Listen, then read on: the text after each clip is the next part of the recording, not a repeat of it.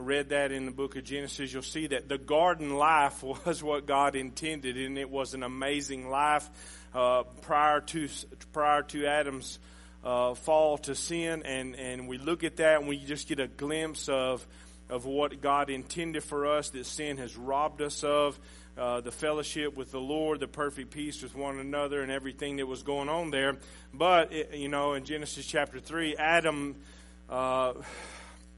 believed a lie that the devil was speaking to him. He acted upon that lie, and he sinned against God. And in sinning against God, the death or the door of death and hell was opened up. And basically the armies of hell literally took full authority over God's people, over mankind at that point in time. The Bible talks about in Romans chapter 5 that Adam sinned and death came about because of sin, and that we all sin because we are from Adam.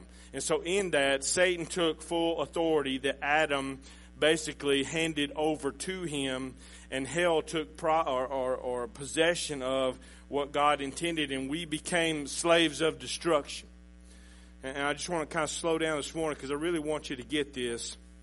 And at that time, a war began. At that time, God could have just walked away and said, you know what, you made your choice, die with it. And he would have been just in doing so. But if you read Genesis chapter 3:15, God declared war because he made a promise in Genesis 3:15 that the seed of a woman would crush the head of the serpent. That seed that he's talking about was Jesus. And I'm so thankful that God chose to fight for us. He didn't have to. He chose to fight for us, and that's what we call redemption. God devised a plan. Even before it happened, God made a way so that he could buy back the slaves, redeem the slaves of destruction to make us the sons and daughters of God. And so therefore we live in a day where that battlefront is raging. And it's not just, used to we would focus a whole lot on, especially back in the 80s and prior to that, I believe America was a far greater country at that point in time. I believe that more people sought the Lord then, that we lived according to God's word way more than what we as a nation as a whole do today. And we would refer to Africa, as the dark nation. And the church was sending missionaries all over to these third world countries because that seemed to be where, the battle was raging. And when I talk about the battle, I'm talking about the objects of this warfare is not warring against the devil so you can try to be moral or so that you can try to do better. It's a war where the object is the souls of men. You understand, ultimately, that's what we're battling over as God's people. Here in Timothy it says he has enlisted you as a soldier. You are in that battle. If you're a child of God, you've been enlisted into this warfare and you don't have any choice in it. You're either a slave or you're a soldier, okay? And so in that, the battle is over the souls of men. And Satan is trying to deceive and destroy is what he's doing. So ultimately, if you think about this, anyone who is lost, a lot of times, especially Christians, want to look at lost, sinful people. People who don't know Jesus, people who don't want anything to do with Jesus. Sometimes we're not careful, we'll judge and we'll put them in a category. But ultimately what they are is they're deceived. No matter what the sin is, Satan is the one. He's a deceiver. He's deceived them. And Jesus came to do what? To seek and save. Satan come to deceive and destroy. Jesus come to seek and save. And so that is basically what the battle is over the souls of men. And ultimately there's going to come a day when God is going to crush, as he promised in Genesis 3:15, he's going to totally crush out the kingdom of darkness, anyone and everyone who has a part of that, and that's going to be on the day of judgment. And here's the thing, those deceived will face a judgment of everlasting fire. I'm going to pause and let that settle with you for a second. Every person, if you're here this morning, for whatever reason, you have never trusted in Christ, you've never repented of your sin according to the Scripture, believing that Jesus died on the cross and that his death was the punishment for your sin. You're not looking at church membership. You're not looking at your morality. You're not looking at your own righteousness. You're not trying to do good works to make your way.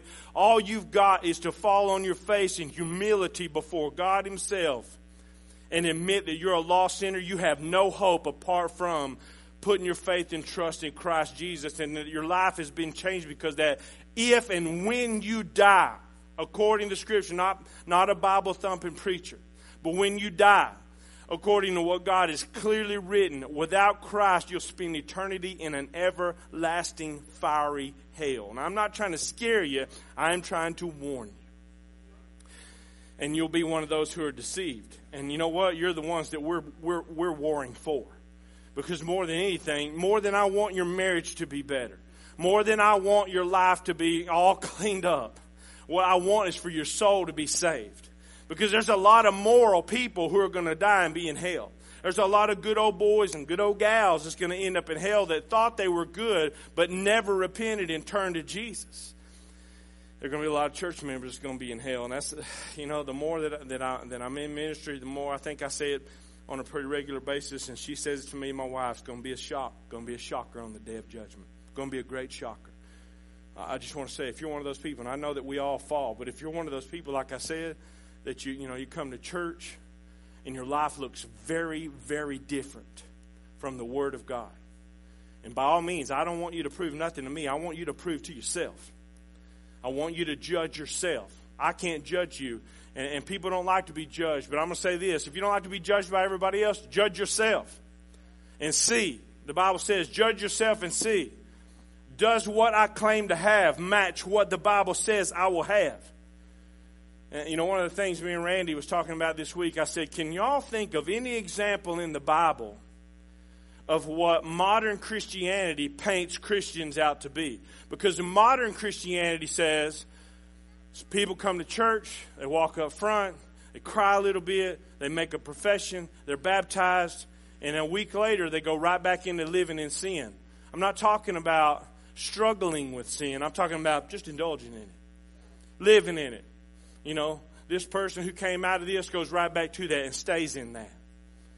And we're constantly making excuses for us. They're backsliding. They've been backsliding 50 years. But I remember one time when they was a kid, I've been to so many funerals to where I knew the person. That I'm not the one preaching. I knew the person. I'm like, I knew the person, knew him well, and I can't judge. But I'm like, when you see a person who lives more like the world and more like the devil, and I didn't even know they ever knew Jesus, and all of a sudden the preacher goes, well, back when they was 12, they made a profession of faith, and so we know they're in heaven. The rest of their life had nothing that exemplified this profession. They lived on in sin, they indulged in sin, they loved darkness, but on Sunday, they showed up to church. So we know they're in heaven. No, we don't. No, we do not. We do not know that. And all the preaching in the world ain't going to preach you into heaven. So I want you to understand this, and I want God's people to understand that we're not just warring over cleaning up people's lives. I'm not, I want to help anybody and everybody in any situation that they're in. I don't care where you are. If you're here today and you said I killed 9 people on the way to church and smoked whatever on the way there and was drinking a 6-pack in the parking lot before I walked in, but truly I'm seeking truth. I'm here to help you. Okay? And I believe God can save you and give you life. I know that 100% for sure. But here's what I'm at. I don't care nothing about you. Quitting drinking, quitting you doping, quitting running around, quitting all this stuff, coming to church, and never knowing Jesus. Because you'll still die and go to hell. You understand that? So my point and purpose is not to have a rehab going on in the church and fixing marriages and fixing lives. My point and purpose is to introduce you to the life giver. Because you can get all cleaned up and you can go to hell in a white suit. You understand what I'm saying? So as God's people, our main focus is the gospel. Because the gospel is what saves. Y'all with me this morning? Okay. All right, a few more people with me. That's good. But here's the thing with talking to God's people this morning. A lot of times what we want to do, there's such a misconception in the church. We think that God saves us to give us the garden life. And what we do is we get so caught up in, we want to try to build our Garden of Eden here on earth. Well, God saved me, so now I want to have, the whole point. Here, let me clarify this. The whole point of God saving me so that I can quit all this stuff that I've been doing. so that I can have this great little marriage, and God will bless my finances, and I can have just my circle of friends, and we can go to church and kumbaya together and all this little stuff, and we can have the garden life. And anything that interferes with the garden life, that's the devil. He's just attacking us because, here we are in the garden. I'm thinking, God didn't, according to the scripture, God, the truth is He enlisted me as a soldier. The world is a battlefield. It'll never be the garden again until it's wiped clean and burnt up. And God creates a new heaven and a new earth according to Scripture. So we ain't here to build the garden life. Yes, God gives me a tremendous, way better marriage. And God does bless you. And God provides and all these different things. But here's the thing. Ultimately, I'm enlisted as a soldier. He didn't call me to build a fence and create a garden where everything's great in my life while hell is attacking everybody around me. He called me as a soldier to fight a good fight. And so in that, you can't ignore the battle and be avoided. And as far as our nation goes, like I was talking a while ago, that's where we're at today. We have so built the Garden of America and all the junk that American Christians chase after. We think that our lives wholly revolve around get a good education, get a good job, make $1 million, quit working, fish every day, retire, kick back, and when you die, you go to heaven. The American dream. You know what it is? It's called the garden life. And Christians pursue it with all their heart. And then we go to church on Sunday and we live moral. But I wonder how many of us, when we stand before the Lord, are going to have the scars of the cross. I wonder how many of us are going to stand there and go, I didn't have the garden life. And I chose not to pursue the garden life because I can't possibly pursue being a soldier of the one who has enlisted me if I'm so caught up in building my own little Mecca. Are y'all with me? So you seem upset. I'm not upset. I am. Let me say this. I am upset. Not at you. I'm upset at what the devil has got going on that so many people are buying into. But here's the thing. America has chased after that so long, and we've avoided the battle, and we've ignored the battle. And I know a lot of churches throw money at the mission fields, and that's good. But here's the thing. The battle has now come to our nation. It's no longer in dark Africa. It's in dark America. Probably the most wicked nation in the world. You go, wait a second, you got communists and you got, Islam, you got third world. I think we're a fifth world country is what I believe spiritually.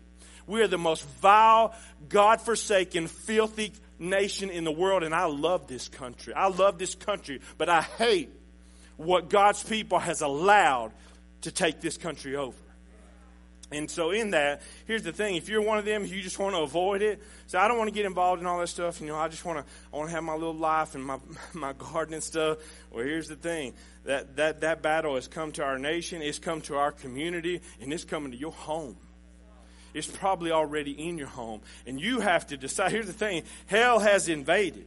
And you have to decide what you're going to do about that. Because one or two soldiers can't fight a battle.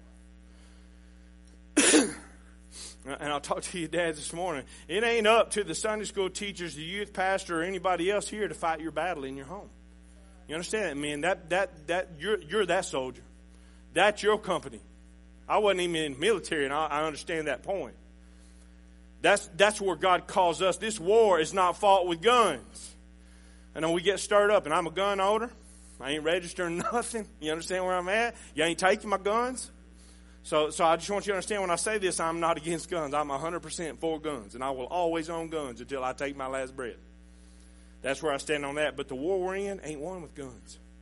And if some of us would get as wired up about fighting a battle in the spirit as we are standing for guns, if we'd stand for the souls of men, if we'd stand for the gospel, if we'd stand for God's word, nobody'd be taking our guns. And so in that, guns doesn't save souls. Say, well, then what do we fight this warfare with? Look back in chapter 2. Paul is speaking to Timothy here. He's speaking to Timothy as a young pastor. Randy inspired me this week. I got to tell you the story real quick. Randy inspired me this week to read 2 Timothy. And because, at work, I'm kind of quiet. Him and Mark are always gigging me and picking on me. And one morning they said, you're so quiet. I said, well, let's have a conversation. Let's talk about what we're studying in the Bible. And it was a short conversation. And I was too. There's times I don't study and I don't have a whole lot to say.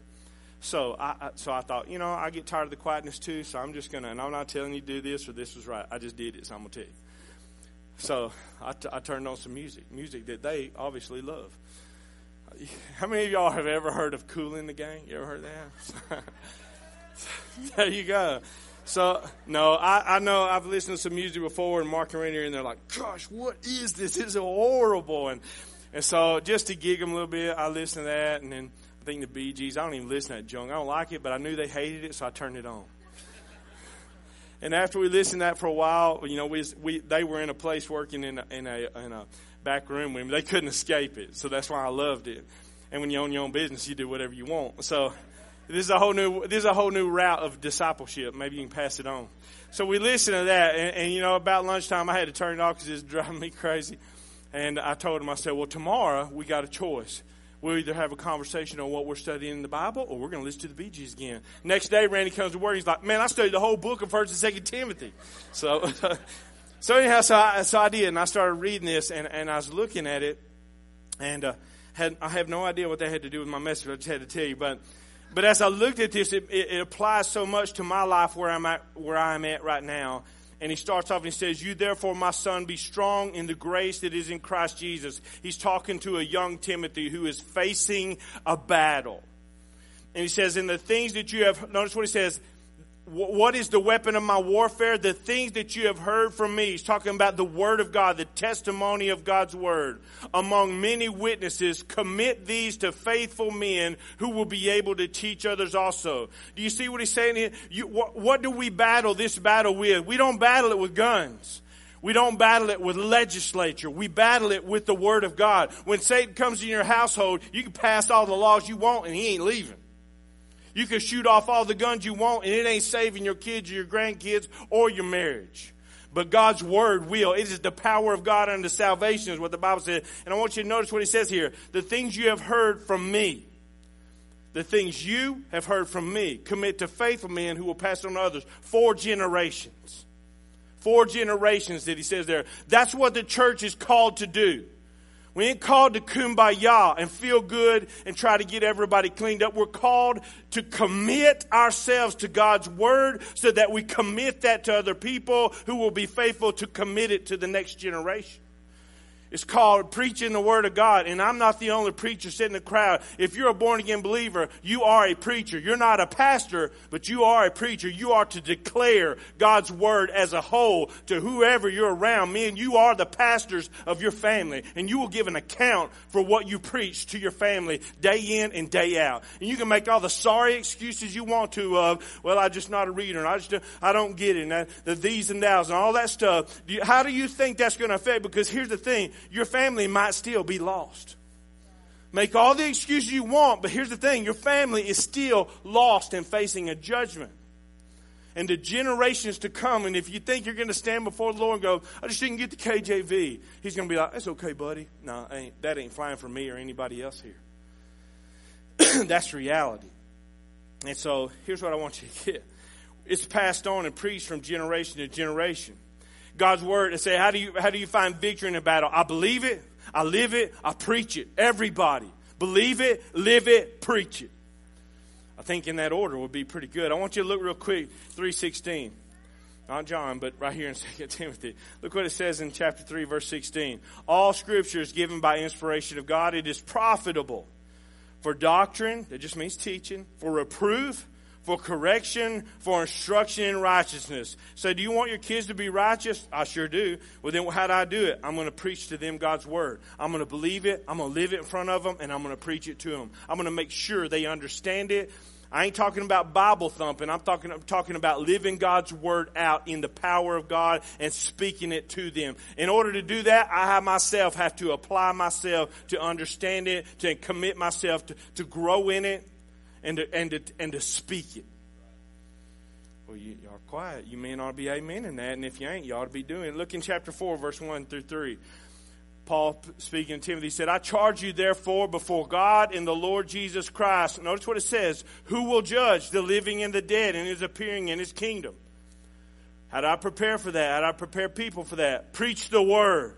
Be ready in season and out of season. What am I supposed to do with God's word? Convince, rebuke, exhort with all long-suffering and teaching, for the time will come when they will not endure sound teaching or sound doctrine, but according to their own desires, because they have itching ears, they will heap for themselves teachers, and they will turn their ears away from the truth and be turned aside to fables. But you be watchful in all things. Endure affliction, do the work of an evangelist, and fulfill your ministry.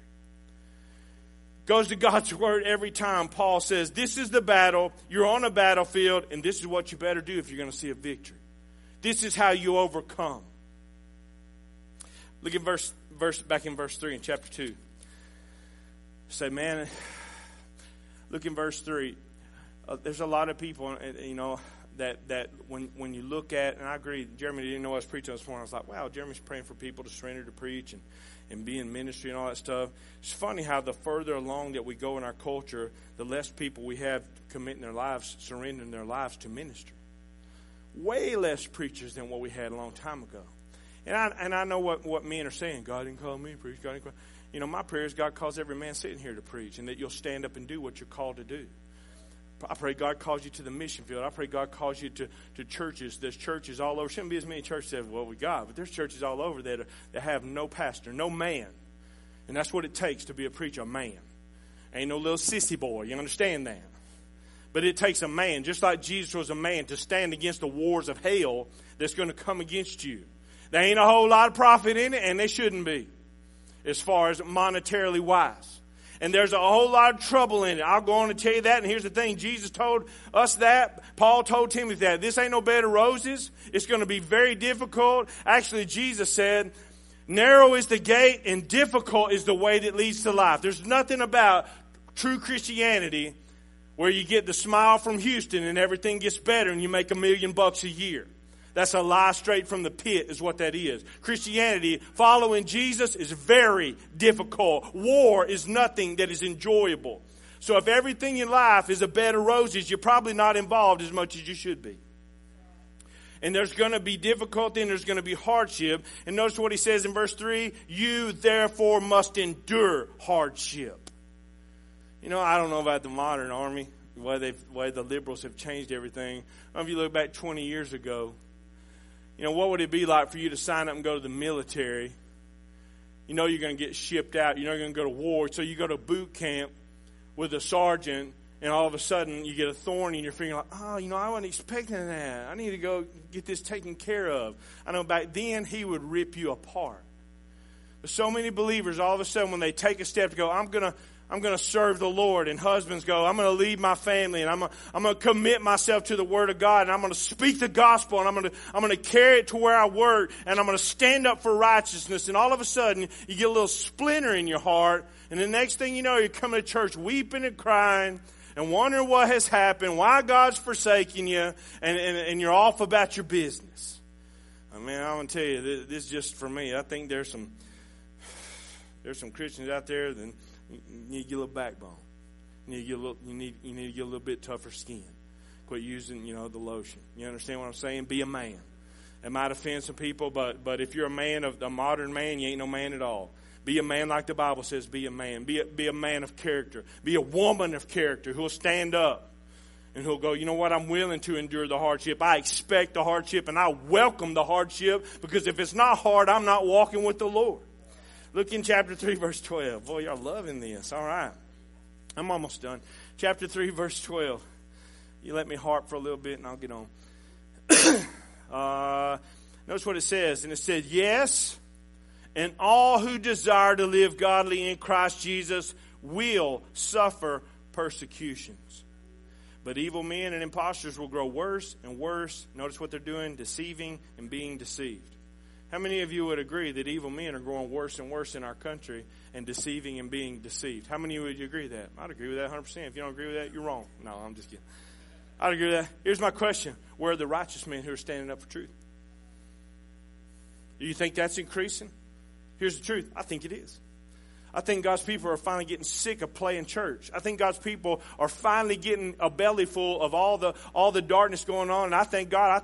Here's the thing. Everybody thinks that Washington, D.C. is running something. They ain't running nothing. Jesus is rising up an army of people out of the dead to go, finally, Finally, we're going to rise up and we will stand for righteousness. We will lead our families according to the Scripture. We will love our wives like Christ loved the church and gave himself for it. We will suffer the hardship and we will endure. And you know what? We will overcome and we'll stand before the Lord and we will hear, well done, good and faithful servant. And so in that, look in chapter 4, verse 16 through 17.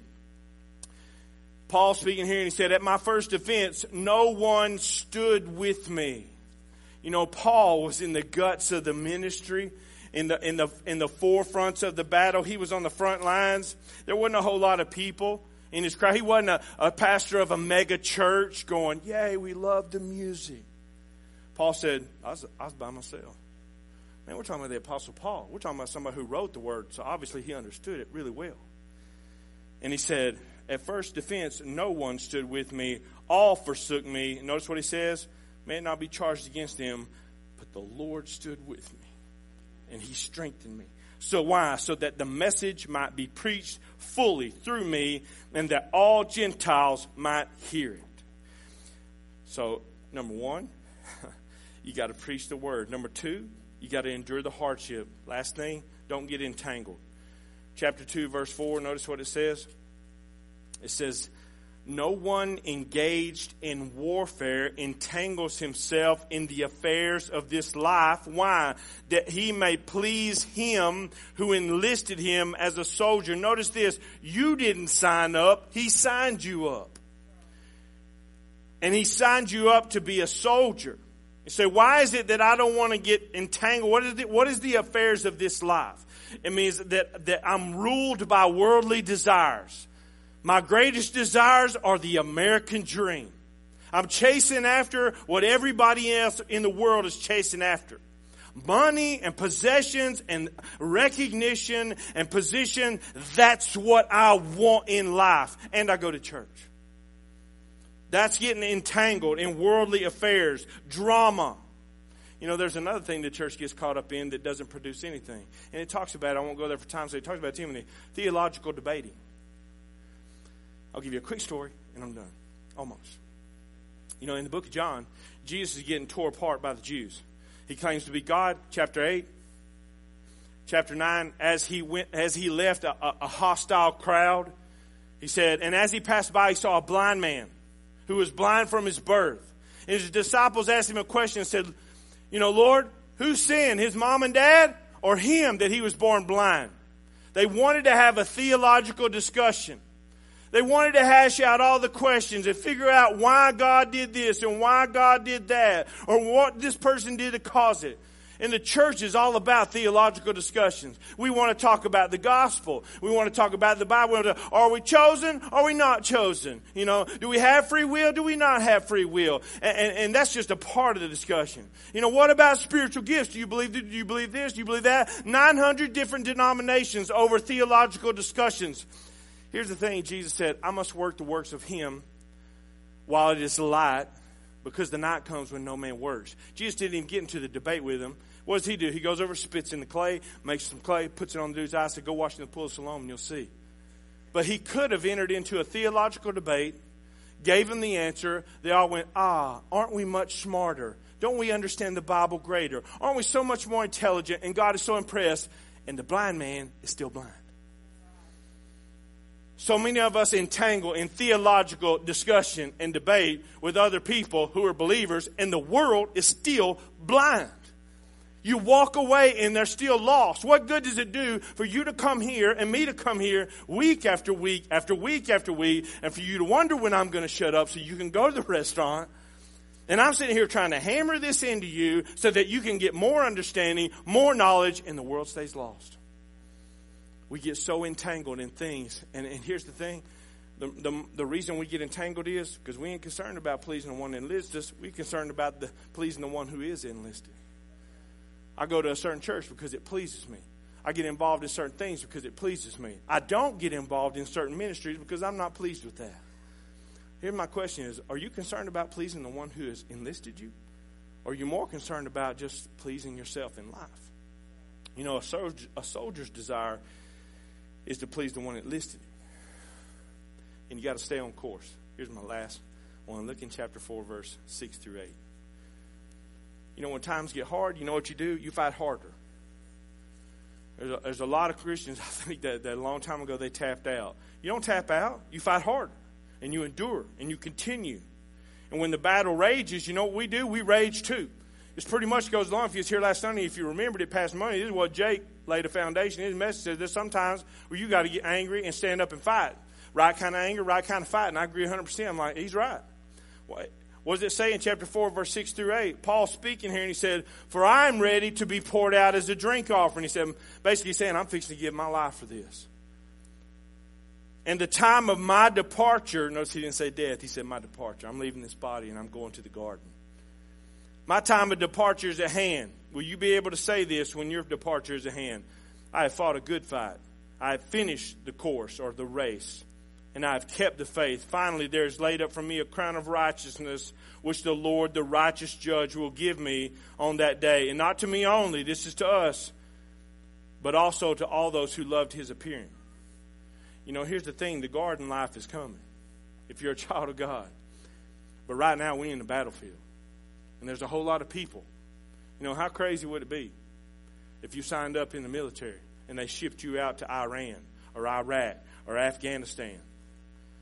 And I come over to visit you, expecting to see barracks, expecting to see soldiers, expecting to see machinery of war, expecting you to be suited up. And I get over there, and you laid out in Bahama shorts in an area that you done cultivated, this green plush with a palm tree and a drink in your hand. You say, that would be ridiculous. That's what we got going on in the church. That's what we got going on in the church. Now listen to me. Maybe you're here and you go, I am a soldier. And my heart's desire, I believe our church is full of soldiers.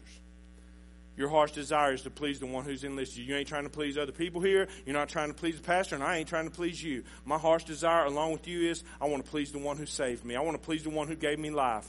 I want to please the one who's enlisted me. I want to recognize I am a soldier, and he has counted me worthy to be called that.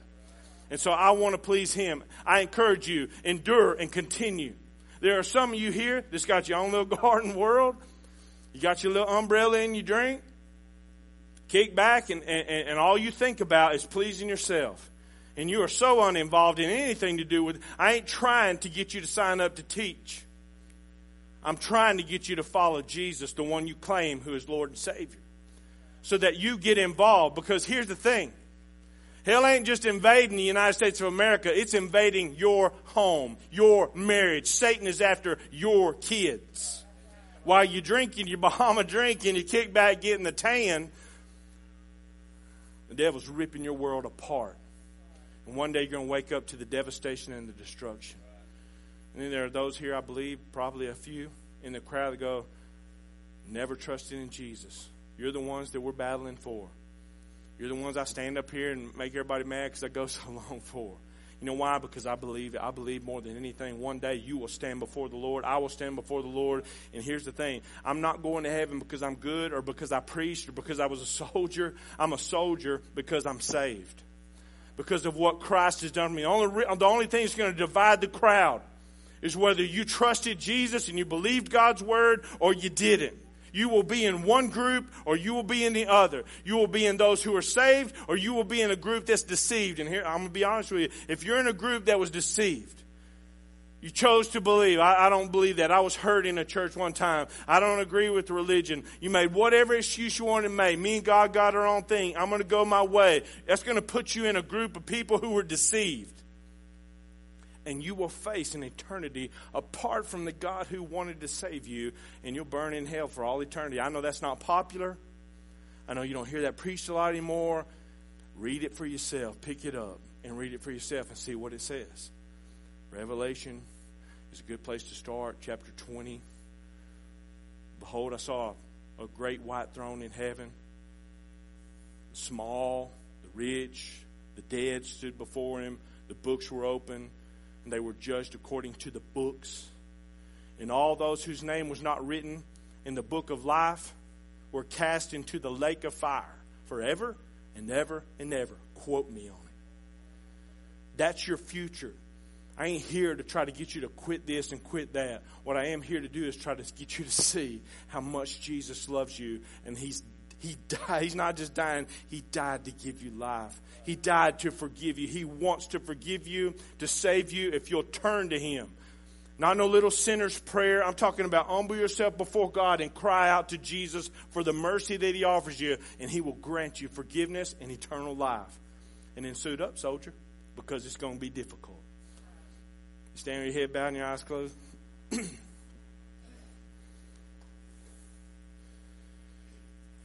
Lord, I love you, and I thank you so much that you love us. God, I thank you for sending your Son to save us. Lord, we don't deserve any of that. We haven't done anything to provoke your goodness and your love towards us. God, it's by your grace that you chose to do that prior to ever any of us breathing a breath of life. I thank you, Lord, that truly you did come to give us life and give it to us abundantly, Lord. And so many people standing here